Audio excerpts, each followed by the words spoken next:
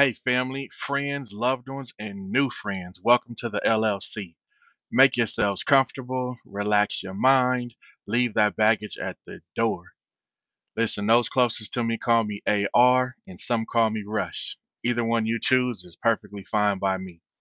Let me give you the who, the what, and the why behind the LLC. The who, the what, and the why is pretty simple. We talk spirituality, we talk business, we talk mental health. Most of all, let's talk about what happens every day in what I call hashtag in my zip code. In many zip codes, LLC represents a limited liability company. But where I come from, it most often represents laundromat, liquor store, church.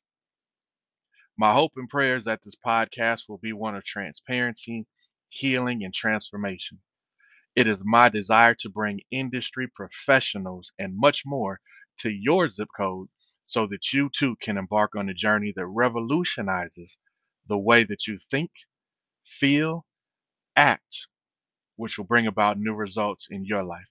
So let's journey together. Life is better when it's shared. I hope you agree. Let's build some interdependency through trust and integrity.